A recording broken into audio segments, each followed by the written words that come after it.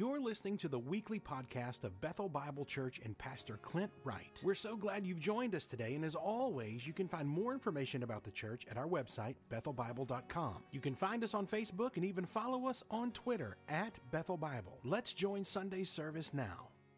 I invite you to open your Bibles to Mark chapter 6. We're going to continue in our series on the Gospel of Mark. First, let me say my name is Clint, and another big welcome to all of our guests, all of our family members who are here with us. We're so glad you've joined us this morning, and I'll try not to be too long so we can get to the real start of the show today, which is watching some people follow Jesus in baptism, which I'm so excited about. I was thinking this week, it was a really interesting couple weeks from my hometown. I grew up in North Louisiana in a town called Monroe, Louisiana. And one of our natives had a really big week. A guy named Andrew Whitworth. He's the left tackle for the Los Angeles Rams, won the Super Bowl. He was the oldest starting offensive lineman in the history of the NFL. But even before the Super Bowl, he won the Walter Payton Man of the Year Award, which the NFL says is their highest honor. It's the only honor you can get that's more about what you do off the field than on the field. So it's a big deal. He was all over the news. He was all over everything else. What's interesting is, he's a couple years older than me, but I actually went to church with Andrew for a little while, and I went to the same school as Andrew for a little while. But about 8th grade, he transferred schools, and then when you know it, in 8th grade football, my team ended up playing, we call him Big Whit's team for the championship. And guess who was lined up right across for Mr. NFL Man of the Year, Andrew Whitworth? That's right, me. Now, you're never going to guess who won. Y'all, now you need to know this. In 8th grade, if you met me in 8th grade, I would look shockingly similar to as I do right now. A little less gray hair, but full beard. I had the full beard, about same height and weight, so I wasn't kidding around in 8th grade. And sure enough, y'all had a couple tackles. In fact, last play of the game, they had the ball 4th down. They had to make it. We were winning. He comes to block me. I shed the block. I go make the tackle. Boom, game over. We win. So by my calculations, by the transitive property, I should be the NFL Man of the Year, right? Yes, thank you. What ended up happening this couple weeks, all over Facebook, a lot of my old friends and stuff from middle school, they're posting all these old pictures of Big Whit. And it's all kind of the same stuff of the story I just told you. It's not great, flattering pictures of him. It's pictures of him in middle school, in middle school, in junior high, kind of embarrassing pictures, And why do we do that? The same reason I told you that story, just to let you know, hey, I'm familiar with him. I know this popular, impressive guy. I know him, and he's like me, and I'm like him. He's not that great. And then I saw our local news station did a story. I couldn't believe it. Of all the things they could talk about with Big Whit, this is the story. They interviewed a girl named Molly Harper. Now, in this picture, this is our 7th grade football team. The big guy, top row in the middle, 56, that's Andrew Whitworth. The second biggest person on the team is Molly Harper. She was our middle linebacker. She was the toughest, meanest one on the team. This whole story for the NFL Man of the Year was all about the first day of practice in 7th grade when Molly Harper laid out Andrew Whitworth, put him on his back. That's the whole story, everything they could have talked about. And it's true and it's right. Why do we do that? The local news station, they want to talk to people. Hey, here's all these people who knew Andrew, and to kind of say, yeah, listen, we're proud of him. He's impressive. He's a great guy. He's doing all these things, but he's one of us. He's just like us. We're like him. Now, I want you to imagine for a little bit. Imagine if Andrew wasn't, he is. He's a great guy. He's humble. Imagine if he wasn't so humble. Imagine if after winning the Super Bowl, he comes back to Monroe with a Super Bowl ring and says, guess what? I'm the captain now. I'm in charge of all of you. You're not like me. I'm actually greater than you, and I'm in charge of you in your life. And not only that, I am God. I am Lord, and I'm Lord over you. Now, I imagine those Facebook posts wouldn't be quite so flattering, would they? There'd be a lot of scoffers. There would be some who were angry. There would be some who would laugh. There would be a lot of people trying to put Big Whit in his place.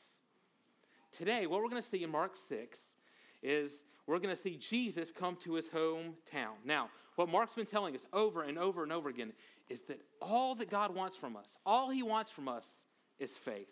That's it. And so far, the first 5 chapters, we've seen a lot of people, huge crowds, getting familiar with Jesus, witnessing his miracles, listening to his teaching, but that's not quite the same as following. And in chapter 6 of Mark, what I think he's trying to show us is this: familiarity, it's not the same as faith or following. Familiarity, it's not the same as faith or following. I'm sorry, Clint, is that something I'm doing on my end? Okay, they're giving me this signal. I think that means I need to do this. All right, we'll see if that works. If not, I'll just turn it off and shout. Okay, verse 1, chapter 6. Let's start reading. We're gonna do a little change here.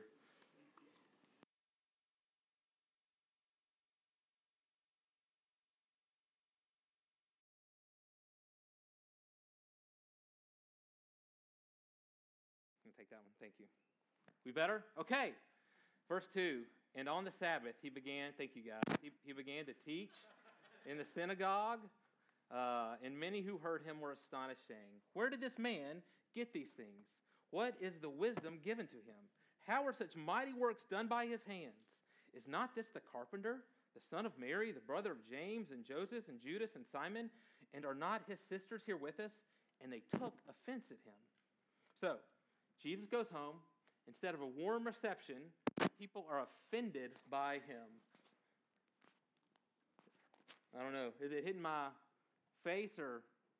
Okay, we'll try that.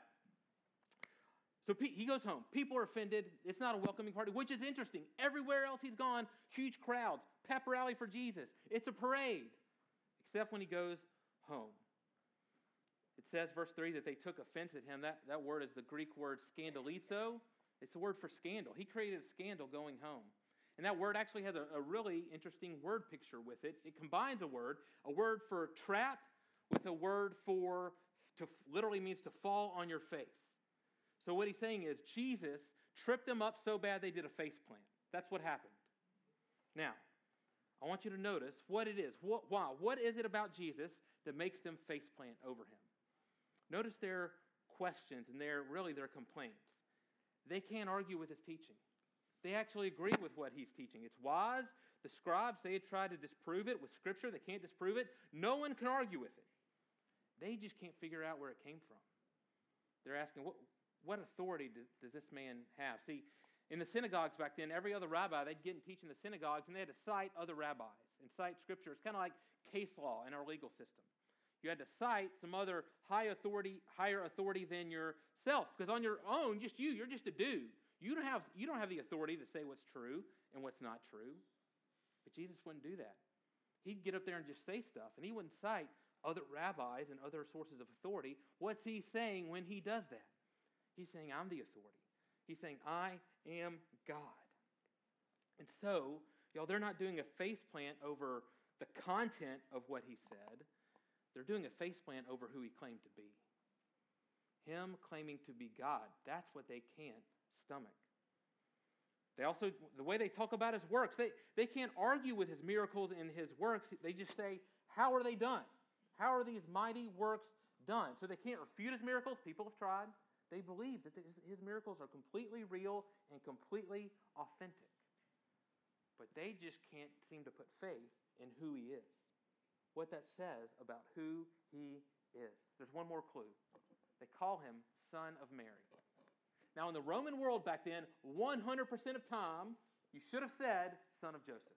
Every time you cite the father, even if the father is dead and passed away, they don't do that. There's only one explanation. They knew Joseph wasn't his father. They knew that. And so they know his origin story. They are willing to accept the virgin birth, but they face planted over the idea of him being God. You see, they knew a whole lot about Jesus. But familiarity is not the same as faith. And so just then, Mark, he does what he often does, is very quickly he shifts scenes. He takes us somewhere else, and he's going to show us what faith looks like. See, Mark has a word throughout his gospel about faith in action. Here's what faith in action looks like. It looks like following. People with faith become followers. So let's pick it back up in verse 7. It says, he called the 12. He began to send them out 2 by 2. He gave them authority over the unclean spirits. He charged them to take nothing for their journey except a staff, no bread, no bag, no money in their belts, but to wear sandals and not put on 2 tunics. So now remember, chapter 3, Jesus had called his disciples, it says, to do 2 things. Number 1, to be with him, and then number 2, to be sent out and preach. Now they've been with him for a while. They've spent a lot of time getting familiar with Jesus, and honestly, I'm sure that's where they would have loved to have stayed, right by his side. But again, familiarity is not the same as following. Mark is showing us that to follow Jesus is to be sent out by him.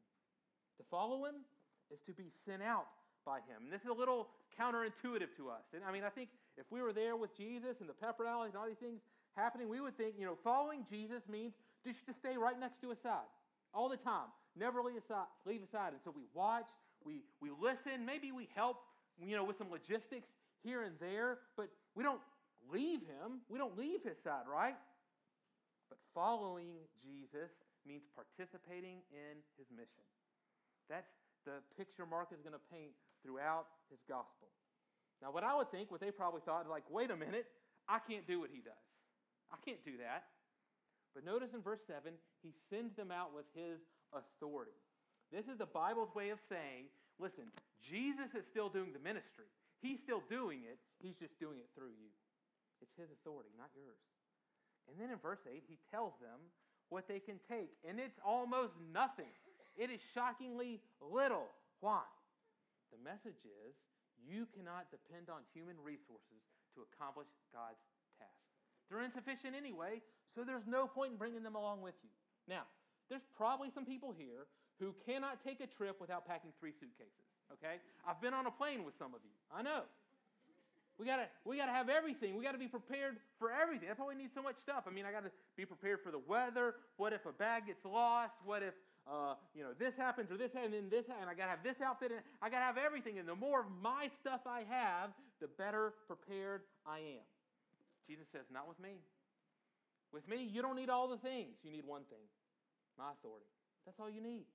Everything else is insufficient. And also notice, they repeat Jesus' message. They didn't have to come up with some creative message. Verse 12, it says, so they went out and proclaimed that people should repent. This should sound very familiar. What was John the Baptist's message in Mark chapter 1? Repent. What was Jesus' message when he began his ministry? Repent. They are just repeating Jesus' message. It's not our message. It's his. Now, what I think Mark wants us to see here is that there's lots of people very familiar with Jesus. Countless people, huge crowds, had heard him speak. And they could come tell us exactly, here's all the things that he said. They could all tell us the amazing things that he did. But Jesus is looking for more than familiarity. He's looking for followers. To follow him is to be sent out by him, under his authority, with his resources, and preaching his message. And for now, they do, and they follow, and they're sent out, and it's great for now. But Mark wants us to be aware that the message that people should repent, that's not going to be good news to everybody. Not everyone is going to love this message. In fact, if you follow him, you will suffer. And so Mark recounts, he reminds them of what happened to John the Baptist. So he's kind of giving us a flashback of what happened in the past. Let's pick it up in verse 14. King Herod heard of it, that's the disciples' success being sent out, for Jesus' name had become known. Some said, John the Baptist has been raised from the dead. That is why the miraculous powers are at work in him. But others said he is Elijah. Others said he is a prophet, like one of the prophets of old. But when Herod heard of it, he said, John, whom I beheaded, has been raised. For it was Herod who had sent and seized John, bound him in prison for the sake of Herodias, his brother Philip's wife, because he had married her. For John had been saying to Herod, it is not lawful for you to have your brother's wife. And Herodias had a grudge against him and wanted to put him to death, but she could not. For Herod feared John, knowing that he was a righteous and holy man, and he kept him safe. When he heard him, he was greatly perplexed, and yet he heard him gladly. So we meet another man who's familiar with Jesus, but not have faith. Herod. Herod knew all about John the Baptist. He knew all about the message of repentance. He knew about Jesus. And you can keep reading the next few verses, this whole sordid account of how John is beheaded, and then his head is paraded around in the middle of this huge debaucherous party that Herod is having. See, the lack of faith they have, I want you to notice once again, it's not about what Jesus taught. They like this teaching. It's not even about what he does. They're not arguing that these miracles happened. It goes back to who he is. And there's all sorts of speculation about who he is. John the Baptist, Elijah, another prophet. But all of those are just men. And they're willing to accept and stomach that maybe he's an amazing man. But none of these men claimed to be God. And I don't know about you. Verse 20 is amazing to me. Herod, he respected John. He admired John. He loved to listen to John teach. So Herod is as familiar with Jesus and his message as anyone, and even liked it. But he didn't have faith. He didn't have faith that Jesus was who he said he was. Why? Well, most people have a vested interest in denying Jesus' divinity. Because if he really is God, and it is God calling to me to repent, that would require my repentance.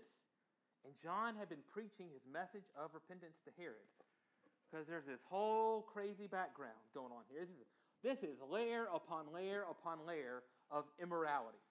So there's lots of Herods back in those days. And just know, back in Roman times, if somebody is named Herod, that's a bad dude. He's violent. He's got all kind of stuff going on. His life is a dumpster fire. But he's also really powerful. You don't want to mess with him, okay? So this, in this story, is Herod Antipas. He is the son of Herod the Great. That's the Herod we meet at the birth of Jesus, okay? So this is that Herod's son.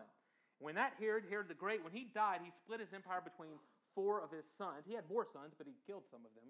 So the 4 that were left, he split his empire between those 4.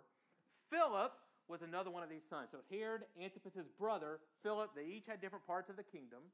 Well, Herod, and really a lot of people, historians say it was really driven by Herodias, Philip's wife. Herod steals Philip's wife, Herodias, the thinking being that they could also get his kingdom and make his kingdom even better. Now, so Herod is now married to Herodias, who was his brother's wife. And you may say, Herodias, that sounds like a lot like the name Herod. That's right, they're related too. So Herodias is Herod's niece. And so he marries his brother's wife, who's also a niece. Have you ever heard the Ray Stevens song, I'm My Own Grandpa? That's what that reminded me of. It's like, I'm going to get it wrong, but it's like, I'm married, a widow, whose my stepdaughter married my dad, and they had a kid who's my wife's uncle, so now I'm my own grandpa. That's essentially what's going on here, okay? It gets nuts. And Herod, he liked John, he liked the teaching, he liked the message, but he was unwilling to admit that what he did with Herodias was wrong. And he was unwilling to repent. And so verse 21 through 29, y'all, literally the picture is repentance would have ruined Herod's party. Herod's having a big old party, high on life, YOLO, having a great time. And repentance would have messed that up. So instead, he parades John's head around so that his party can continue.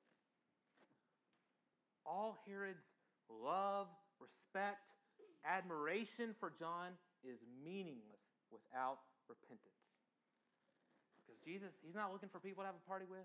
He's not even looking for just fans. He is looking for followers.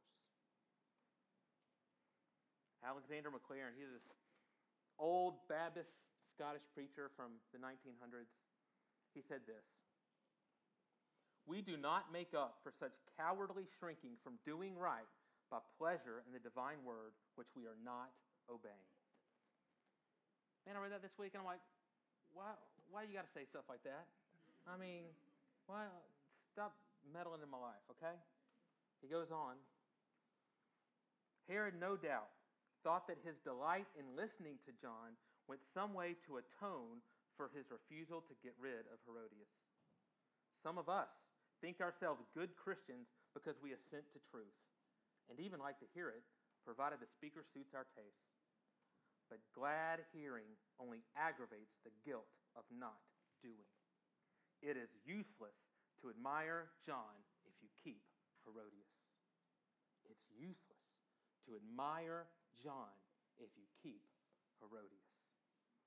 Which I think is just another way of saying familiarity is not faith. God's not looking for admirers. He is not looking for fans. He is looking for repenters and followers. And then I had to ask myself, listen, why put this message in the middle, in the context of all these disciples being sent out having lots of success? I mean, it's kind of a Debbie Downer of an event, right? And it already happened in the past. He didn't have to put it right here.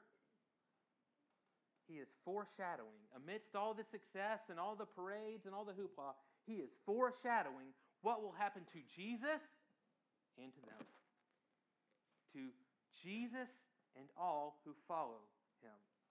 I think it's Mark's way of saying, it's Jesus' way of saying, are you sure you want to follow me? This is what they did to John. When John ruined their party. This is what they're going to do to me when I ruin their party. It's what they'll do to you. That is what I'm sending you out into. Now there's a verse I've asked us all to memorize. Mark 10:45. Let's put it on the screen. Let's say this verse together. For even the Son of Man came not to be served, but to serve, and to give his life as a ransom for many. In this context, in the context of the book of Mark and where this verse is, you know what serve means? Suffer. Serve means suffer. It means the cross. And if that's true for Jesus, and we follow him, and we are sent out by him, it will also be true for us. There's no way around it. Now, listen, you can stay familiar with Jesus all you want to, and you can stay at the party just like all Herod's guests did. But when you choose faith and following, eventually the world will lash out because you've ruined their party, and you're calling them to repent. Now, some say, it's often kind of said in our part of the world, that we used to live in a Christian culture, and now we live in a secular one. I actually disagree with both of those. I think there's plenty of ways for a long time that our culture is at odds with the Bible. And if you choose to repent of those things, you will find yourself kicked out of the party. And I would say even today, no culture is truly secular. Every culture has its gods. Our culture has just chosen different ones in large part. And you know what they are. Hey, entertainment. We all love a party, right? Sports, materialism, politics, group identity. There's countless ones, but you know what they are. And know this, like all gods, they demand loyalty. And they're happy to let you be familiar with Jesus. Hey, love his teaching, admire him, respect him all you want to. But the second you repent and follow Jesus alone, you will see the people you used to party with lash out at you. Just try this. This week, next couple weeks, go to someone who spends money the way you do, who votes the way you do, who participates in the same activities you do, and tell them, hey, we're not perfect here. This is great. But actually, I think there's something we need to repent of. Maybe we've taken this too far, or maybe this part doesn't quite square with the Bible, or maybe nothing's wrong, but just following Jesus needs to have a higher priority in our life. And watch their reaction. They will kick you out of the party. And just then, just as we get this sobering message, Mark, he does what he always does. He brings the story back to the present and returns to the disciples. Now, we've got a word for this. Another lunch meal here. We've got a Markan sandwich. They're all through the book. So we started out sending the disciples. Then we get what seems like an interruption. That's the meat of our sandwich. Then he's going back to the disciples, back to revisit them. And what's he doing? He wants to illustrate what he is teaching. And these are all meant to go together. And he does it with a story we're probably all familiar with, the feeding of the 5,000. Disciples, they return. They're swarmed by another crowd. More, yay, Jesus, yay, Jesus. And it gets late, and everyone is hungry. And they are quickly getting hangry. And so let's pick it up in verse 34. When he went ashore, he saw a great crowd, and he had compassion on them, because they were like sheep without a shepherd. He began to teach them many things, and when it grew late, his disciples came to him and said, "This is a desolate place. The hour is now late. send them away to go into the surrounding countryside and villages and buy themselves something to eat. But he answered them, you give them something to eat. And they said to him, shall we go and buy 200 denarii worth of bread and give it to them to eat? And so we see here Jesus with the crowds. Mark tells us he has compassion on all these people. Why? Because they're like sheep without a shepherd. Now, this is what Mark's starting to show us. Whatever is true of Jesus should become true of his followers. So if Jesus has compassion on these people, what should his followers be like? They want to send them away. I don't know. They'll let them figure it out. And Jesus is trying to get the message of, no. This is a partnership here. And so in verse 37, he says, you give them something to eat. And they say, good one. That's possible. We don't have that much money. That would probably be about 8 months or a year's worth of wages is the amount of food they're talking about. They don't have that. They don't have the food. They can't do this. But Jesus is being serious.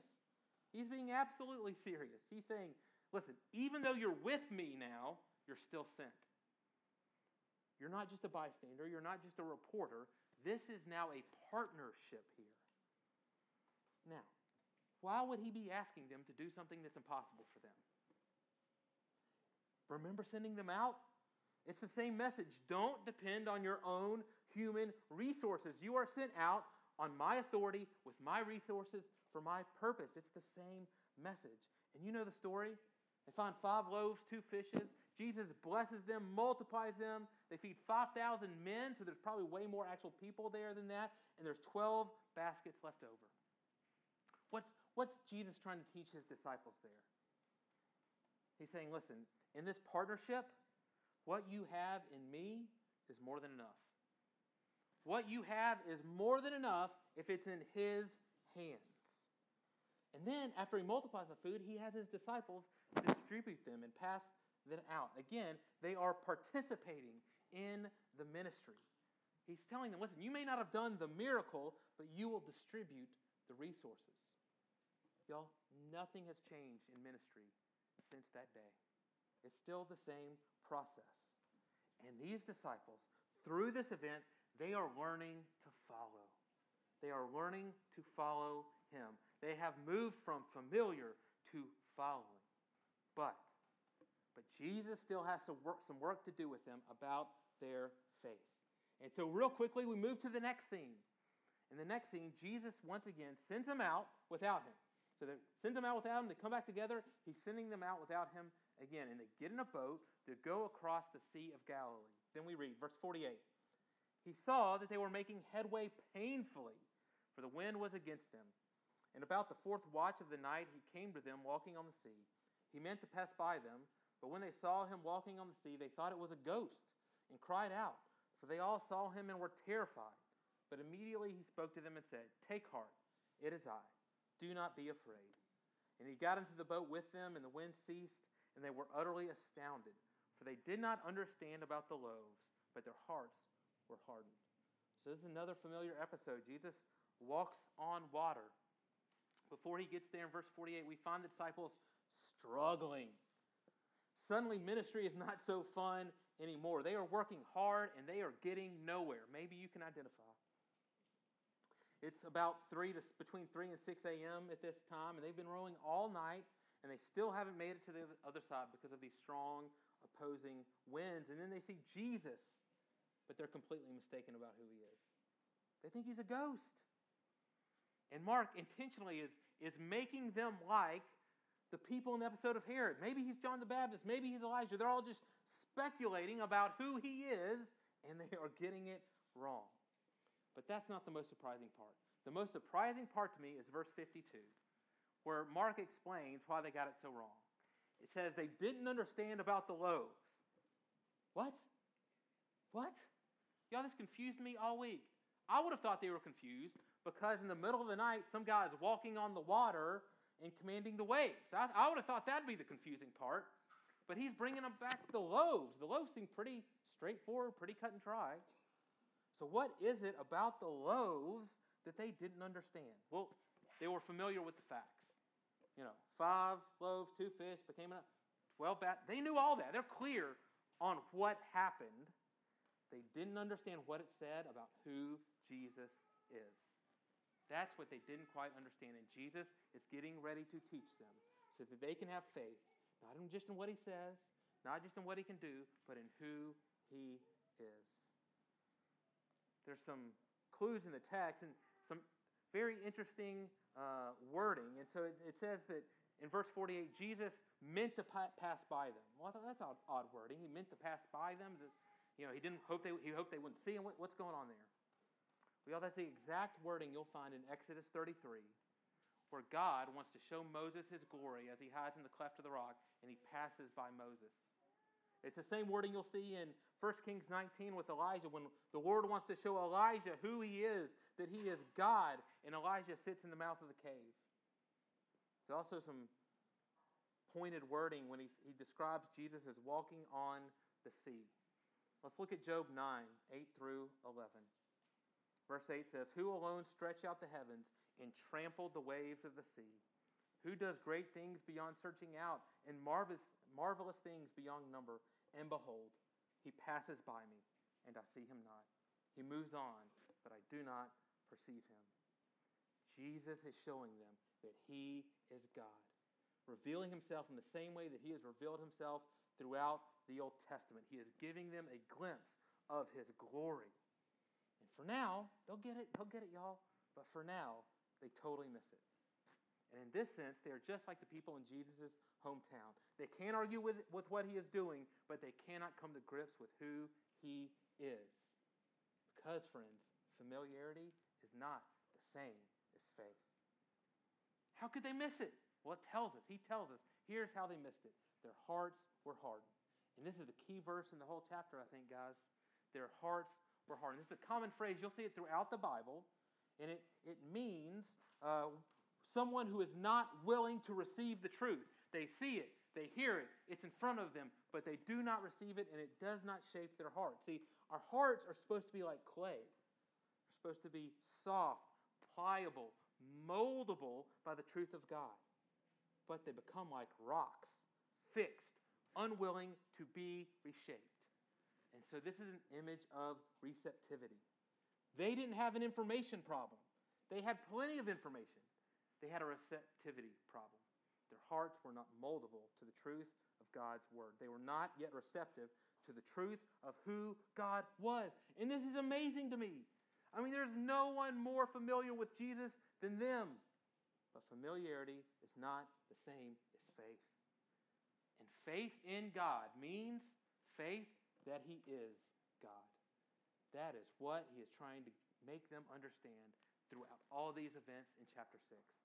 Faith in God doesn't mean he can do a bunch of impressive stuff. It doesn't mean that he has amazing teaching. Faith in Jesus means faith that he is God.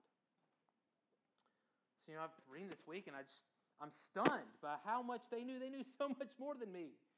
And yet their hearts could be hardened. And so I think we have to ask. I think it's appropriate. I think it's what God wants us to ask as we read this passage. If it's possible for the disciples to hear all the teaching that they heard and see all the miracles that they saw and still miss who Jesus is, is that same thing possible for us? I think we have to say yes. Absolutely, that is possible for us. Man, maybe you listen to sermons all the time. You love listening to good preaching. But you know who else in chapter 6 loved listening to good preaching? Herod. That's not who we want to be. He loved listening to John, but his heart was hardened. So this morning, where do you need to soften your heart to what Jesus is trying to teach you? Where do you need to soften your heart?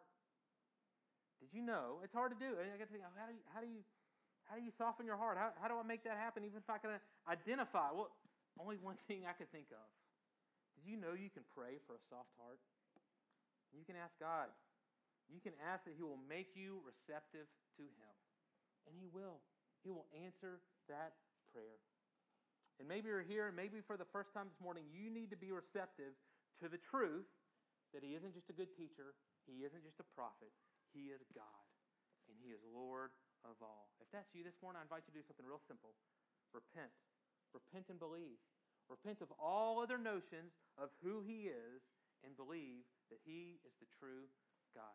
Here's the next verse I'm asking our whole church to memorize. These are short verses, old and young, and they really encapsulate the first one, who God is, and then this one, what's our response? What do we do? Mark 1:15, it says, the time is fulfilled, and the kingdom of God is at hand. Repent and believe the gospel. Men and women, you don't have to walk on water. You don't have to do a bunch of crazy miracles. Just repent and believe. That's all. The second question I have for us this morning, myself included, is, are you willing to move from familiarity to following? To follow is to be sent with His authority, His resources, His message. Now, remember when I said, even our Christian culture can sometimes operate in ways that make perfect sense to us. We do it. Everybody we know does it. But when you look at the Bible, it's actually kind of contrary to the Bible. Well, the truth is, in the church, in our world, we've created a category of people that's non-existent in Mark chapter 6. It's not there. So in Mark, there are those who reject, and there are those who send out. In the Bible Belt here, we have created another category, the church attender. The church attender. Normal for us, you will not find it in Scripture. So I found myself thinking this morning, if Mark, the events of Mark had happened today, would verse 7 through 9 ever have happened? Where Jesus tells people, His followers, to leave His side and go out? And would we understand that as followers, we are sent out to participate in His ministry? Y'all, it is sad, but it is not unusual for people all around us to sit in churches for decades, listen, receive, soak in, learn, but never be sent out. And many will say, I've said it, well, I don't know how, I can't do that. If you read Mark 6, that's great. That is exactly the point Jesus wants you to get. You can't do it with your resources. But often, we come up with excuses. I can't do that. I don't know how. I don't know the Bible well enough. I'm not a good enough speaker. I'm too busy. Sounds just like the disciples. We don't have enough loaves and fish. We don't have money. We don't have the resources. And think about this. The disciples, they had only been with Jesus for a few months. Some of us sometimes, we're in church for 20, 30 years, and we still don't feel equipped like we can go out and do it. If that's the case, if they can spend a few months with Jesus and then go and send out, and we can be here for decades, then we're doing it wrong. And it's time. It is time to step out, to be sent out. Because here's what I think we need to learn in our culture and how we need to let the Bible shape our understanding. You see, consuming ministry, it is enough to make you familiar with Jesus, but it doesn't make you a follower. Consuming ministry, sitting, that's great. We believe in this. We need to preach the word. God uses it, but then there comes a time that we become followers and we become sent out. Every once in a while, I meet somebody new or talk and have a conversation and ask them what they do, and then eventually they make the mistake of asking me what I do.